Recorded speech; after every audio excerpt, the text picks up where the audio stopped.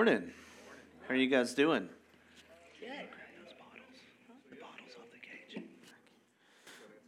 Yeah, I'm good. Glad to see you. My name's Tyler. I'm one of the pastors here. If I hadn't had a chance to meet you, get to know you, glad that you guys are with us on this holiday weekend. Who's got holiday weekend plans the rest of the day and tomorrow?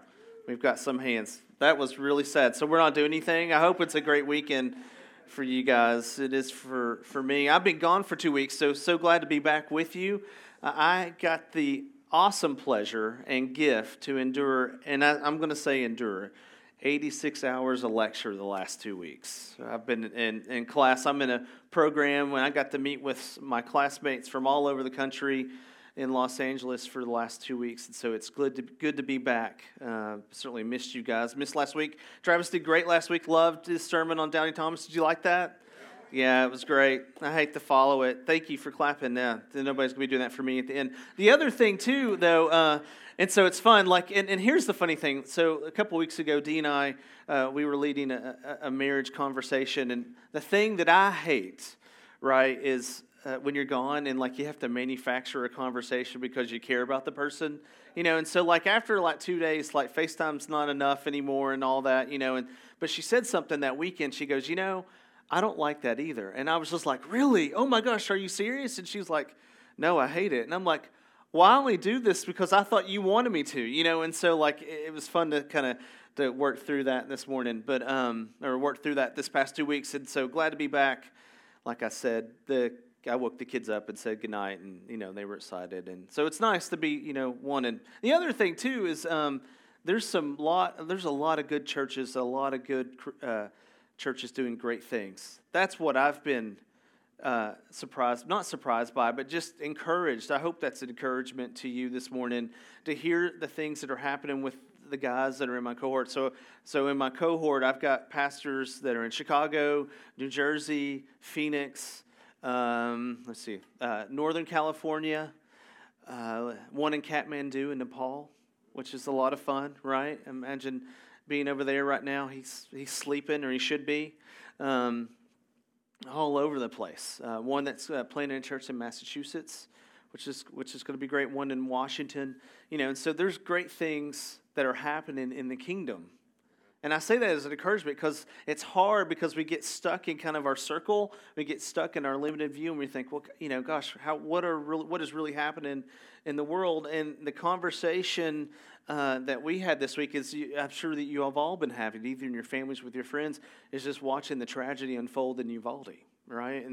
As I was praying a second ago, there's the idea of great things are happening in the kingdom, but then how do you square what we've all watched it unfold with is it 22 deaths now? Is that right? Is that the number?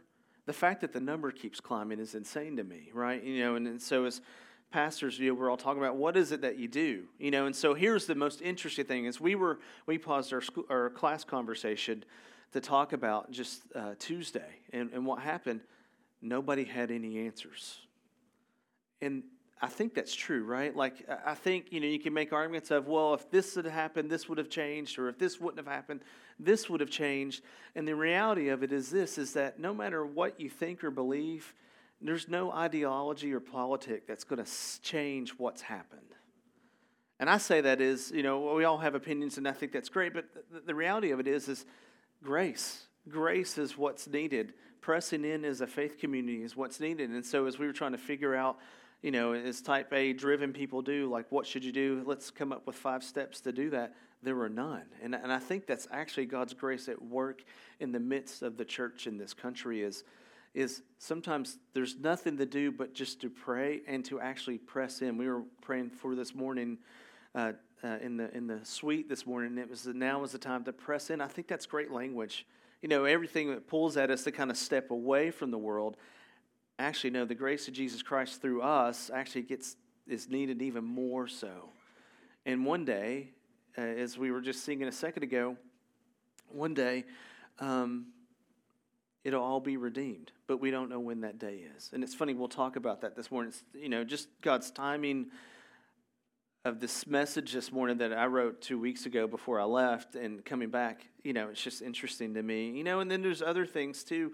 I think that here's the thing. I think if you've watched on the news, there's the report on the sexual abuse and non-reporting allegations in the SBC. If you've seen that in the news, which has been quite hard to kind of read that report that was put out, people need to step up and raise their hand.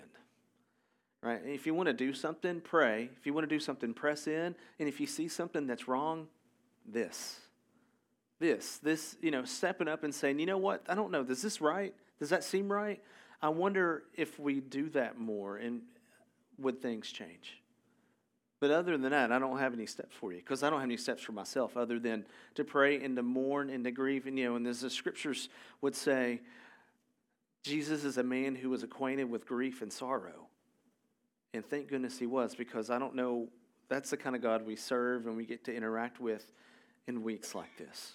So can I just lead us in just a prayer for the families that were impacted in Uvalde and the families that were impacted by the report from the SBC? And to me, I know it feels heavy this week. So if you'll just bow your heads with me. Lord, I just come before you and, again, just lift you up, God, in the time of things are really hard, given the last couple of years, and it seems like just wave after wave after wave of just hard news, bad news, tragedy. We've got educators, Lord, in our body, God, that we're impacted. We have students in our body, and God, as I just think about just our students and just the legacy that we're leaving for them educationally, God, I pray that we would leave a spiritual legacy, much more so than any math problem would ever try to answer. When I think about my kids and the conversations that we've had too, it's just there is nothing to do but to trust the Lord and to pray for those that are affected and to remind each of us that we have a role to play as we press into the world, especially in hard times. So Lord, I do lift up those families that were touched by death and tragedy in Uvalde, that community. I can only imagine what the churches and the faith communities in that community are doing right now this morning. God, they're mourning, they're clinging to you, and they're pointing each other to you, Jesus, and the only hope that you are, that this world doesn't offer, that you are the only hope, the only way, the only truth, the only life. And Lord, we just stand with them. Stand with them in prayer. We stand with them in solidarity. We stand with them as they mourn and grieve. And God, we don't know when the next thing's coming, but you do. And so in some ways I take comfort in that. In the other way, I'm like, gosh, does there have to be another thing that has to come? But obviously, God, you're at work in our world. And so I pray, God, that we would trust you, that we would put our faith and trust in you, Lord, that we would continue to follow you, and that we would do our part. And that's to press in, don't withdraw, to raise our hand and to speak up and to speak for those who are voiceless, to speak for those who don't have a voice for themselves or the power or the position to raise their own hand. Also, think about the people in Ukraine, the people that are touched by sexual abuse, Lord. Whereas this is the place we're supposed to get it right. We're imperfect. And yet, there's example after example where we fail one another, Lord, but you don't fail. And so I thank you for that, God. Thank you that you're a God, that you are perfected, and that you are perfect, and that you love us in spite of all our failures. So, Lord, we lift all these things to you in Jesus' name. Amen.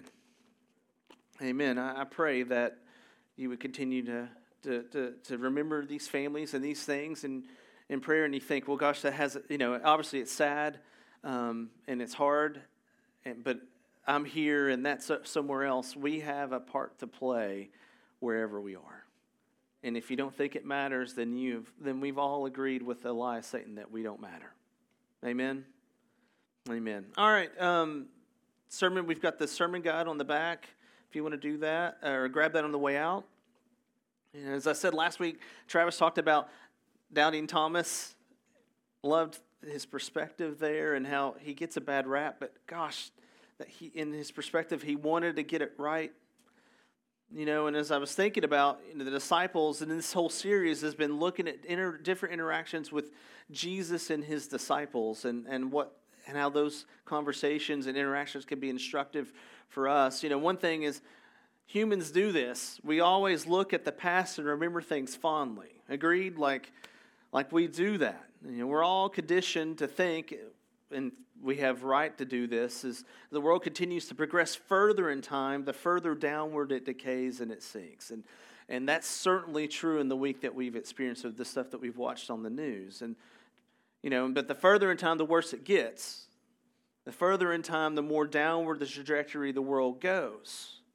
And we see this all in our own lives as well, right? Especially in our preferences. For example, like I've been gone for 2 weeks, and so I've had control of the remote a little bit more than typical because my kids gobble the remote. And, I have a TV, and that's awesome. Well, it's not that awesome, but it's awesome, right? And I watch a lot of Disney programming on it. That's not why I got it, but here we go.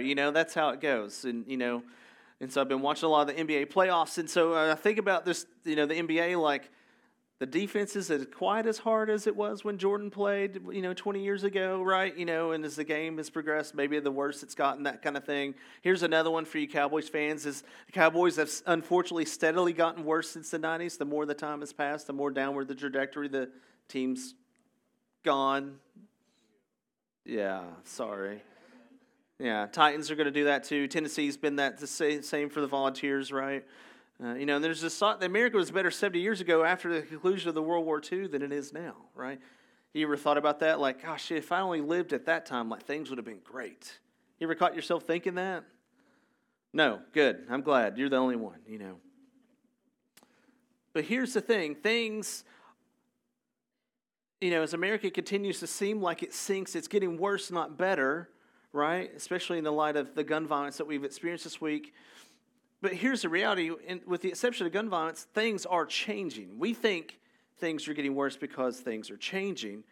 Sometimes they are worse, sometimes they are better, but the reality of it is this: things are in a constant state of change, both us personally and individually, collectively as a church, collectively as a country, collectively as a world.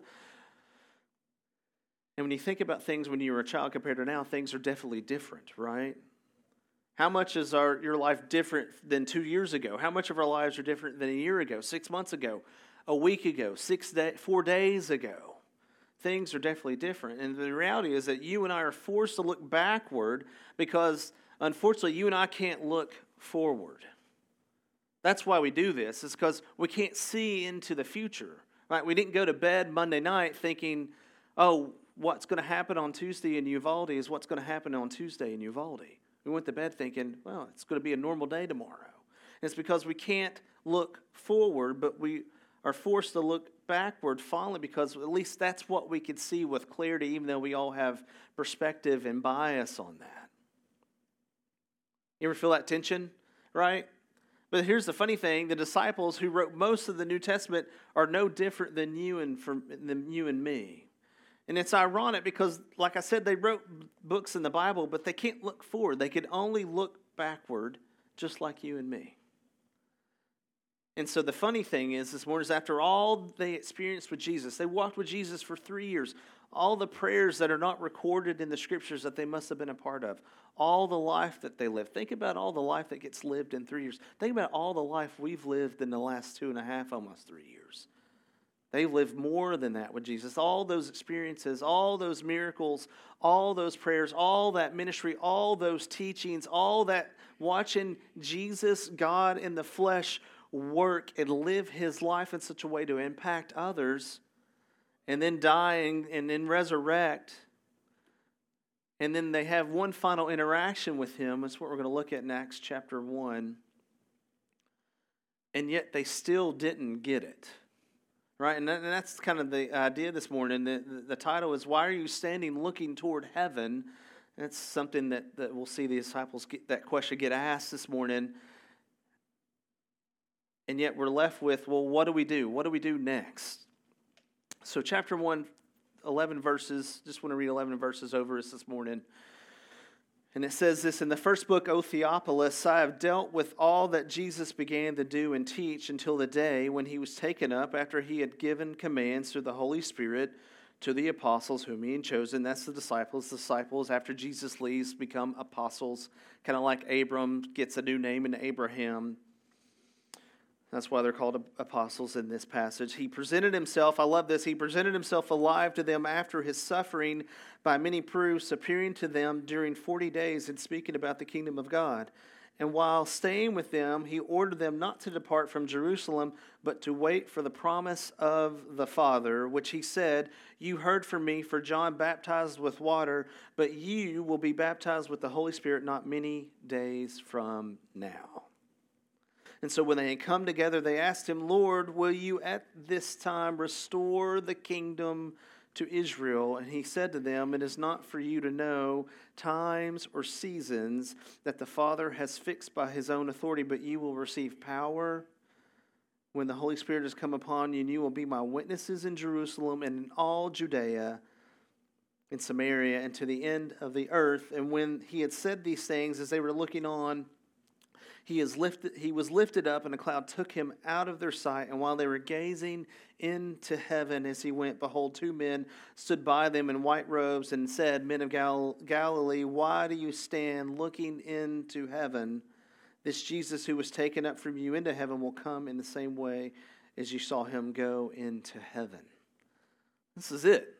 You know, we get parts of this scene in other parts of the gospel. You've got the Great Commission where in Matthew where Jesus says, "Go into all nations and baptize and teach all that I have commanded to all the ends of the earth." Right? We get parts of this, but I love this description of Jesus' interaction. You know, and first the author of the book of Acts is Luke, and so he's written two books.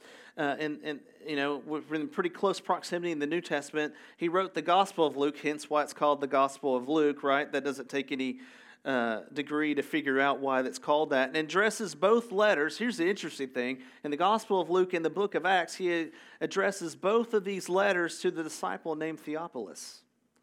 So Theophilus must have been someone important. We don't really know much about him other than the fact that Luke addresses his gospel and the book of Acts to him. And Theophilus in the Greek literally means dear to God. I just love that image this morning that Luke is writing these letters to someone whose name literally means dear to God.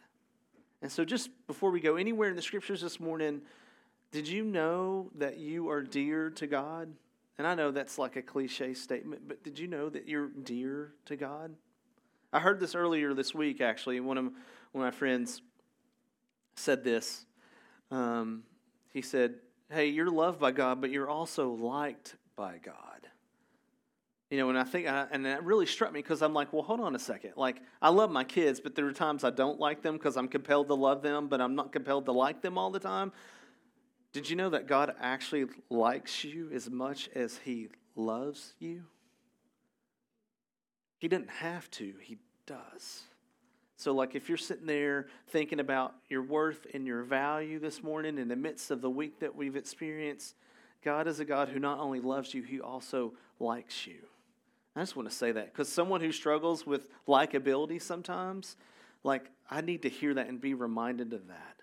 Jesus didn't just die because he loves me. He died because he likes me for no other reason that he has. I didn't do anything to earn that. And then, you know, and just the other piece, Jesus presented many proofs to his followers that he was alive. I just love the first three verses of here's Theophilus, and then and the idea that God's loved, and then that Luke is reminding that Jesus presented himself alive after his suffering. He is alive. He was alive. Actually, I think it's in Luke where it says he ate a piece of fish. You know, that scene that we looked at a couple of weeks ago. And during the 40 days, he appeared to them speaking about the kingdom of God. In verse 4, before the disciples could move on to their task of building the kingdom, they had to wait to receive the promise of the Father, the Holy Spirit. I don't know about you, like how action-oriented you are. Like I'm a bit of a doer, and like to do things, but like just imagine before the disciples could do anything, they had to first receive the Spirit, which happens at Pentecost, if you know the story.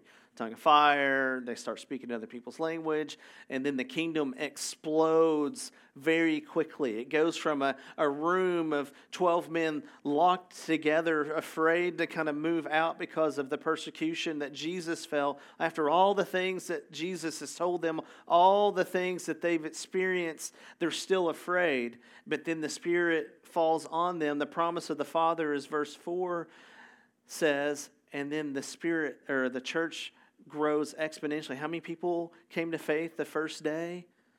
5,000, 10,000? Like the second day, can you imagine what that would have been like? And it wouldn't have happened without the Spirit. And so here's the good news. Like the good news for you and me is the disciples that are now looking back fondly on this period of the church is that the task of building the kingdom wasn't on them.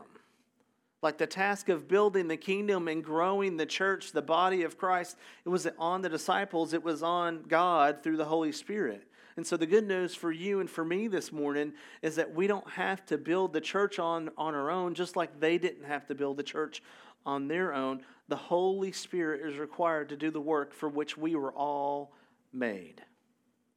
Get that? Like, I know we say this a lot, but it's true. Like the Holy Spirit is required to do the work for which we were all made. A couple weeks ago, we all have the common purpose to shepherd God's people, to help them move from where they are to where they need to be, right? And that somehow intersects with how God's uniquely made each of us with a gift set. And so I just love that. Like, it's not on our own. We don't have to do it. We don't have to figure it out. So, like, thank goodness in a room full of 8 pastors and 2 professors who have multiple degrees that we didn't have any answers for Uvalde, and the unspeakable tragedy is that we don't have to have the answer. We don't have to have the answer. We could just be who God's made us to be. Praise God. Like if it's on me, like we're in trouble, you know. Verse 5, Greek word for baptism. For John baptized with water, but you will be baptized with the Holy Spirit not many days from now. I love this. The Greek word for baptism is baptizo, and it means to dip. It also means to repent. So you get the idea. Jesus was baptized by John. It was the start of his public ministry. He was dipped underneath the water. That's why we do full immersion, because Jesus was baptized with immersion. There's other ways to do it. I don't think Jesus really cares. We just try to follow his example. It doesn't mean that other ways don't. It's just a preference. But baptism, literally in the Greek, means to dip or repent. Repent means to turn away from something, right? As a country, I know we desire to turn away from the tragedy on Tuesday, but yet things keep happening. But here's the other thing. It also means, the random definition here for baptism means for someone who have a highly significant religious experience. Not just a religious experience, but a highly significant religious experience. So Jesus is saying this, I love this, that there's a difference between back to a second ago, right? Like disciples are not going to build the church on their own strength and power. They're going to build it on the power through the Holy Spirit that God is sending. Get that? So here you go. So this is why Luke he's building these ideas on top of each other. He's saying this. He's reminding them, Jesus said that John baptized with water, but you'll be baptized with the Holy Spirit. That's a quote there. Is Jesus is saying that there's a difference between human-led religious experience versus religious experience that comes from God. Let me say that again. All right, there's a difference. Jesus is saying there's a difference between a human-led religious experience versus a religious experience that comes from God. And so the encouragement is this, I would have for each of us, is that we need to lean less on other humans for religious experience. Now, hear me when I say this. That doesn't mean withdraw and go live in a monastery and become a monk. Like, I don't think that's it either. If you notice, all throughout history, like we do this. We pendulum swing. We go from this side to this side, like the grandfather clock that your great-grandparents had in their home, and it didn't work anymore. And at some point, it stops working, right? But they keep it around because it's important. Like, we need each other. So don't hear me say that I've just absolved you from community and being a part of a spiritual family, because I'm not. I'm not saying that. But we need to lean less on other humans for a religious experience versus having one directly with God is a religious experience that is not limited by human hands. See that? See that? That's what Jesus is. That's what Luke is reminding us that Jesus said. There's a difference between feeling close to God because of this versus feeling close to God because you actually have a relationship with Him. And here's how it works out in my life. It's a lot easier for me to, instead of opening my Bible or actually spending some time in prayer, to listen to some podcast about somebody else, what they think, as opposed to actually being in relationship with the living and active God who's resurrected and ascended into heaven. Which one do you think goes further? Right? Because the reality of it is we should self-feed as much as we are fed by others. It's not one or the other. It's a both and. But it's really easy in our consumeristic mindset to say, you know what, I could just pull something up on my phone and be good to go, instead of actually spending time hanging out with the Father. All right? So we got that? Okay. I wonder what our church would be like. I wonder what the church would be like if we took that a little more seriously. And, some of you might be hearing that, well, this is what you're saying. You're saying, I don't do this, I don't do this, I don't do this, and then there's this. No, what I'm saying is we get to do this. We have access to this. We have access to Him. And it's not limited by our own imperfections, because He's not limited. He's not limited. Verse 6. Here's the hinge verse for this morning. This is all of what the sermon is built on. After all the things, right? All the things that the disciples did with Jesus. They ask Him this question. Okay, and it says this in verse 6. Lord, will you at this time restore the kingdom to Israel? Okay, you've been crucified. You've been in the grave. You resurrected. Now you're running around 40 days, showing up to everybody, interacting with people. Now is the time that you're actually going to usher in your kingdom. We actually thought you were going to usher in your kingdom before the crucifixion, before Holy Week. We thought Holy Week was our crowning achievement. No, actually it wasn't. But you're back. So glad you're back. Are you going to usher in your kingdom? And I love this. The disciples, like I said, this is why you can't just always lean on other humans' religious experiences to give that to you, because we get sidetracked. We have blind spots. We have perspectives that don't line up. Because the disciples here, who should be in the know, right? They've seen all the things.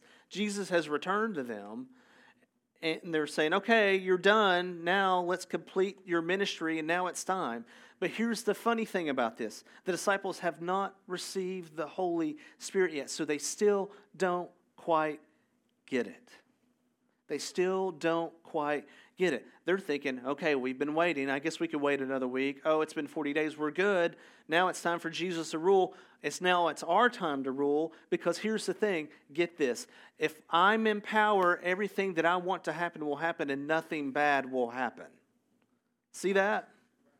That's what the conversation tends to be in times of tragedy. Well, if everything was the way that I wanted it, or if I was in power, or my political party was in power, or we looked at this, then everything's okay. It's not true, because it's just a pendulum swing. We have one party in power, and then another party in power, and then another party in power, and we tend to elevate people, and instead of putting our faith and trust in Jesus, we make it about human things. Make it about human things.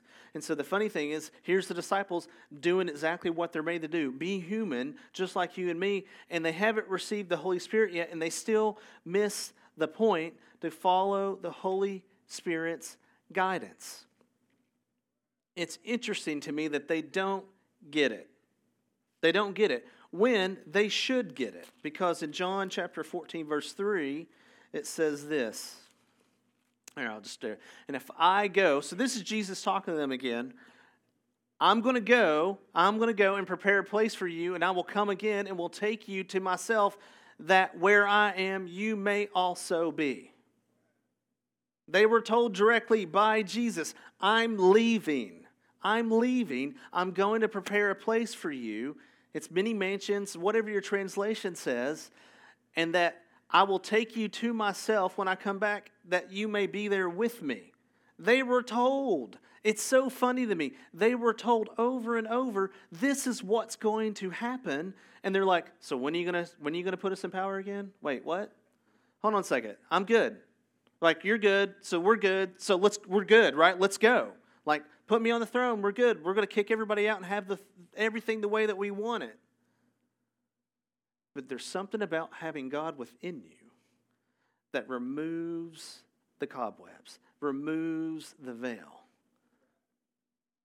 Something about having the Holy Spirit is required for understanding and having a conviction to follow Jesus and get the mission right.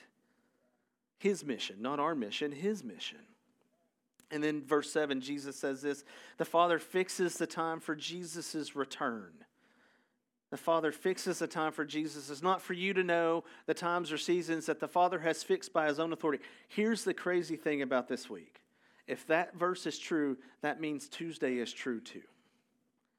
I don't understand that at all. I don't understand that at all. And I get why people have objections. How can there be a loving, benevolent God when there's things like Tuesday happen? I don't know. I don't understand it.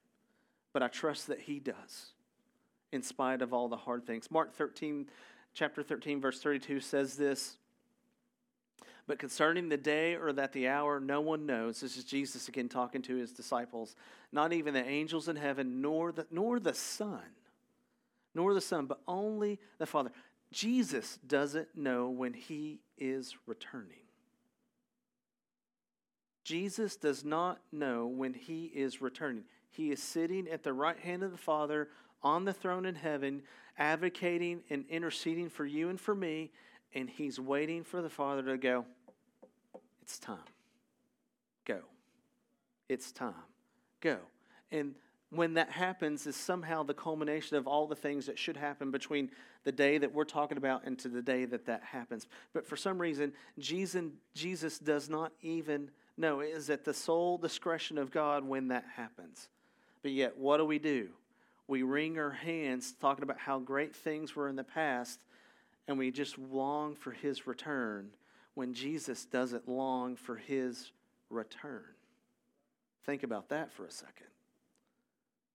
We should look forward, but we can't. Jesus knows all things except when he's going to return. Verse 8, you will receive power. I love that. Not the political power to overthrow the government, but a better power. Here's the thing about being human, I think. I do this all the time. I don't know about you, but I do this. I exchange awesome godly things for imperfect human things all the time. All the time. All the time. I am made uniquely by God for a purpose that goes beyond this. Just let me go ahead and say that, right? This is not the culmination of why I'm gifted and why God's made me. Just saying it. It's because I'm being a participant in the family of God. And yet I exchange stuff like that all the time for other things because they're easier to get. Easier to get. But you will receive power, not political power to overthrow the government, verse 8, but to build a better power to build the kingdom. That's what we do. Like, that's why we're here. That's why the disciples were there. That's why he left. You and I are supposed to build the kingdom. And in face of unspeakable tragedy on Tuesday, you know what we do? We build the kingdom. We press in. We don't withdraw. We say, you know what? I don't have any answers. Can I pray for you? Can I hug you? Can I grieve with you? Can I mourn with you? Can I cry with you? I want to talk about building the kingdom, like having your kids and having students in the world have a narrative of how to interact with God, not just to know, but also to have a relationship with him. That's how you build the kingdom. You want to win. You want to help kids figure out how to be students in a world that we find ourselves in. You love on their parents and help them. Because here's the thing, I guarantee it's because this is what I do. Like, I advocate the education of my kids to their teachers, which I should, but I shouldn't, right? Like, that's not all of it. I play a part too. We play a part too. That Jesus asked us to build a kingdom with a better power than our own. And then verse 9 and 10 says this. I love this. And then he says all these things, and then Jesus leaves. Like, of course he does, because that's what he does. I don't know why, he shows up and then leaves. And it says in verses 9 and 10 that the cloud came and got him. Jesus left to go prepare a place for us in his power and glory. That's what heaven is. Heaven is the place where God's glory and preeminence and perfection and holiness will shine forever, and it will no longer be veiled. Think about all the times that we read in the Old Testament where God was hanging out and talking with people, but they couldn't see him because we couldn't handle it. And then we get Jesus for 3 years, and then he leaves. And then there were times where the disciples couldn't handle being in his presence, like the Sermon on the Mount where here's the cloud comes back down, and they're like, hey, this is so awesome. Let's build 3 houses so that we could stay here forever. There's something about it. But God goes and prepares a place for us in his power and glory. And just like God left, God's going to return. Jesus is going to return in the same thing. Guess what? In his power and glory. He left, he'll return. He's just waiting for the Father to say how. And then verse 11, this is exactly what we all do. The disciples get a bad rap. I know Travis talked about that last week with Thomas, but it's true. They were all looking at the sky. Can you imagine? Just put yourself in the story for just a second. Can you imagine what that might have looked like? And I'm like, what I've been like, well, hold on. Like trying to keep my eye on that little speck as he leaves. Right? Like that would have been me, hold on, get out of my way. Okay, I'm good. Okay, we're good. Oh, he's going. And I get this image of the disciples just all standing there blank-faced as they watch him go. Right? And they weren't going to leave. I'm just going to say this. They weren't going to leave until the angel said, hey, why are you still here? Get that? Just like they didn't want to leave at the top of on the top of the hill in the Sermon on the Mount, and like they didn't want to leave his presence, but they had to. And so here's the reality. In his absence, just like the disciples, you and I are meant to reflect his goodness, glory, and grace to each other and to the world. Imagine what that cloud must have looked like as it reflected all the light and all the power. Just like the cloud that took Jesus home and is going to bring him back, you and I are supposed to reflect his goodness, his glory, and his grace in the same manner. And the angels were like, hey, get out of here. He said he was leaving. Why are you still here? Why are you still looking at the sky? It is not your time to know, except for his time to return. And so here's the heart thing as we're kind of closing this morning. One, don't exchange what God has for you, for us now, looking and waiting for the future in the sky. In times like this, I get it. We look forward to, please come home. Please come back and get us. I understand that. I asked for that as well. But I think we get stuck thinking those things as opposed to thinking about what it is that we should be doing right now. Don't exchange for what God has for you now. Because the reality of it is we cannot know the future in a general manner of when Jesus' return is going to be. We can't know it. So what are we left to do? What are we left to be? What are we left to say? What are we left to pray?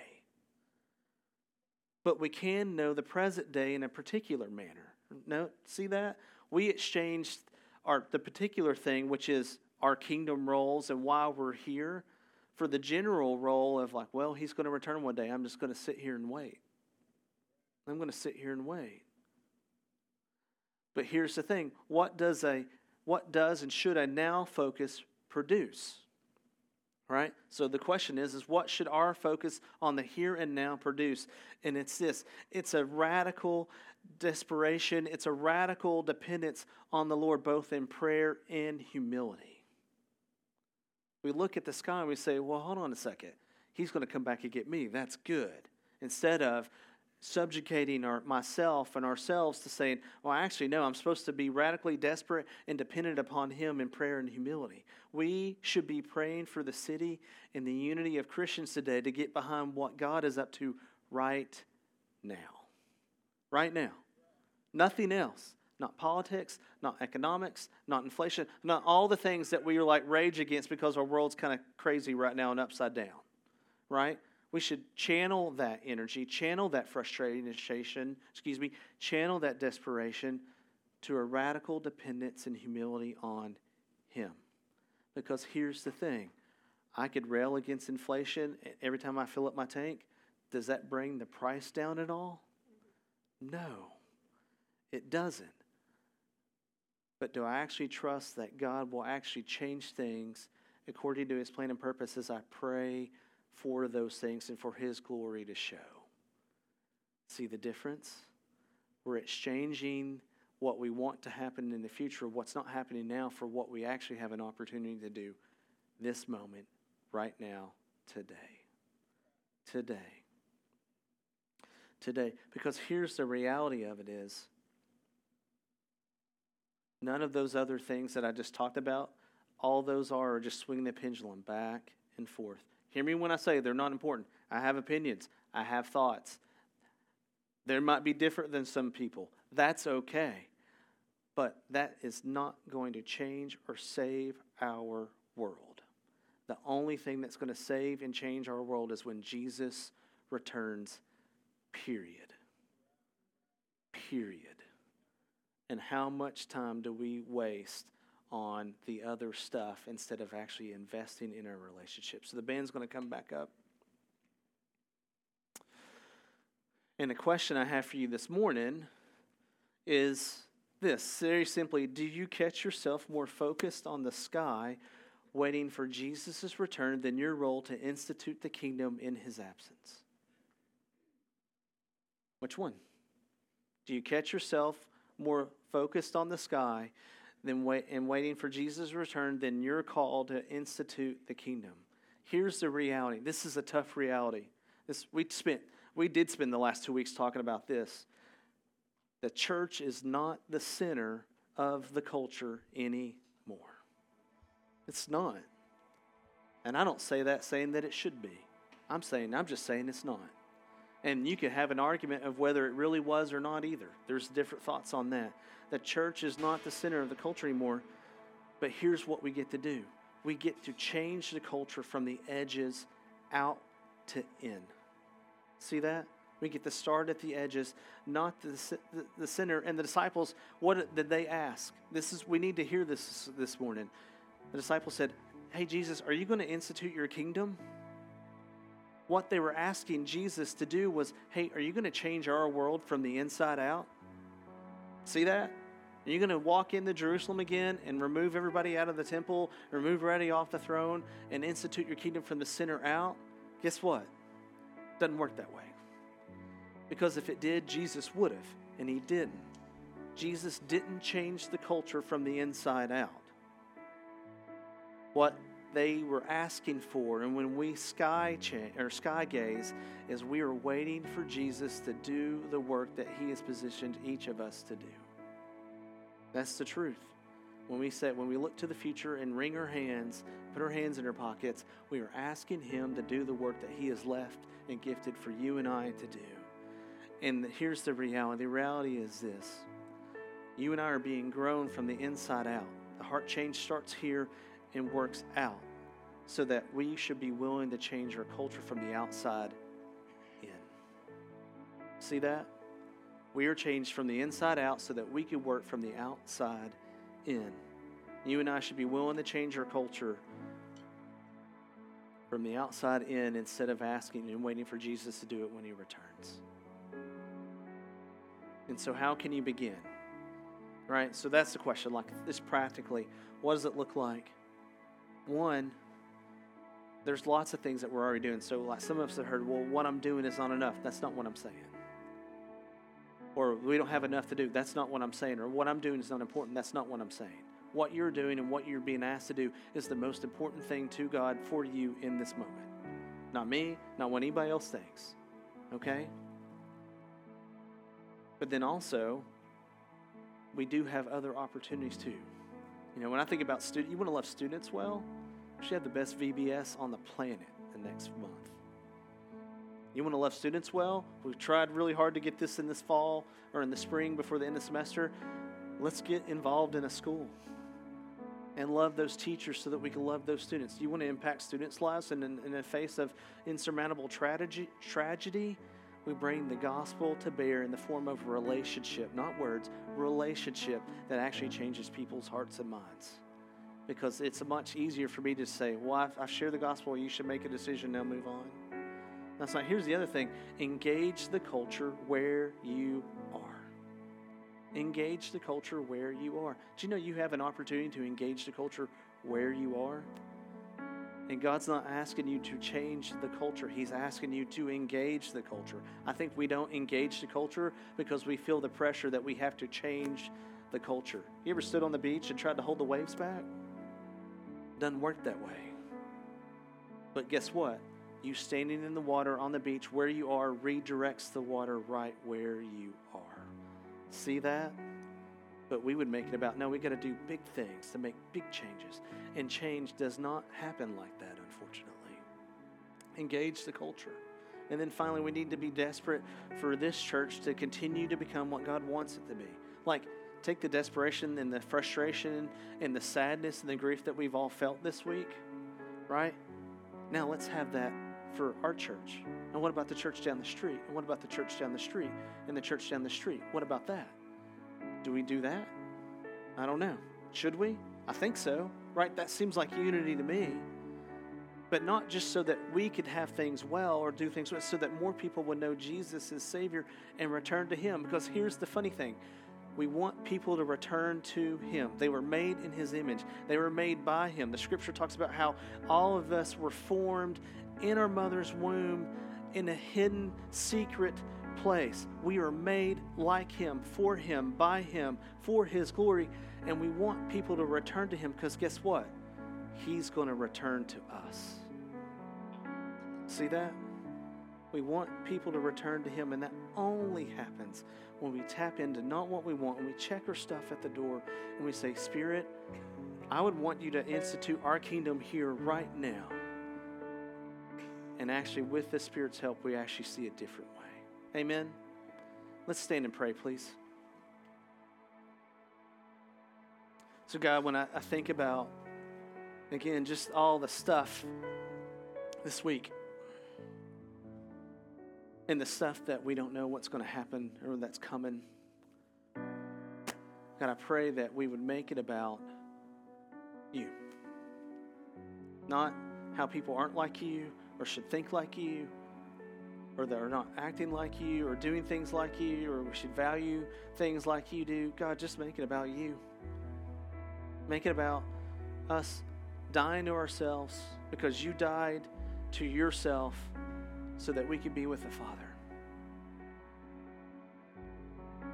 And so, Lord, I pray for my friends here. I know it's a holiday weekend, and I'm looking forward to some rest too, but there is work to be done, and it's not that all the things that we're not doing. God, we get to do these things. We get to do them. We get to be a people and a church, people who are called out for you to pray and to mourn and to grieve in the face of tragedy like we've experienced this week. And Lord, while that feels heavy and hard, we get a chance to be a blessing when there are people who need blessings. So I pray we'd make about that. Think about just the places where we can engage the culture. Not try to win the culture, just engage it, but not engage it for our narrative or our thought process, Lord, but engage it for you because you are going to return. And there are a lot of people right now chasing a lot of different things, myself included, that have nothing to do with your eternity. So God, I pray that as we sing and we respond, that you would have us do that. Continue to change our hearts. It's a process. But Lord, I'm thankful that you didn't actually institute your kingdom that day because we have a kingdom to reflect and a kingdom to point people to. And I pray that we would do that in Jesus' name. Amen.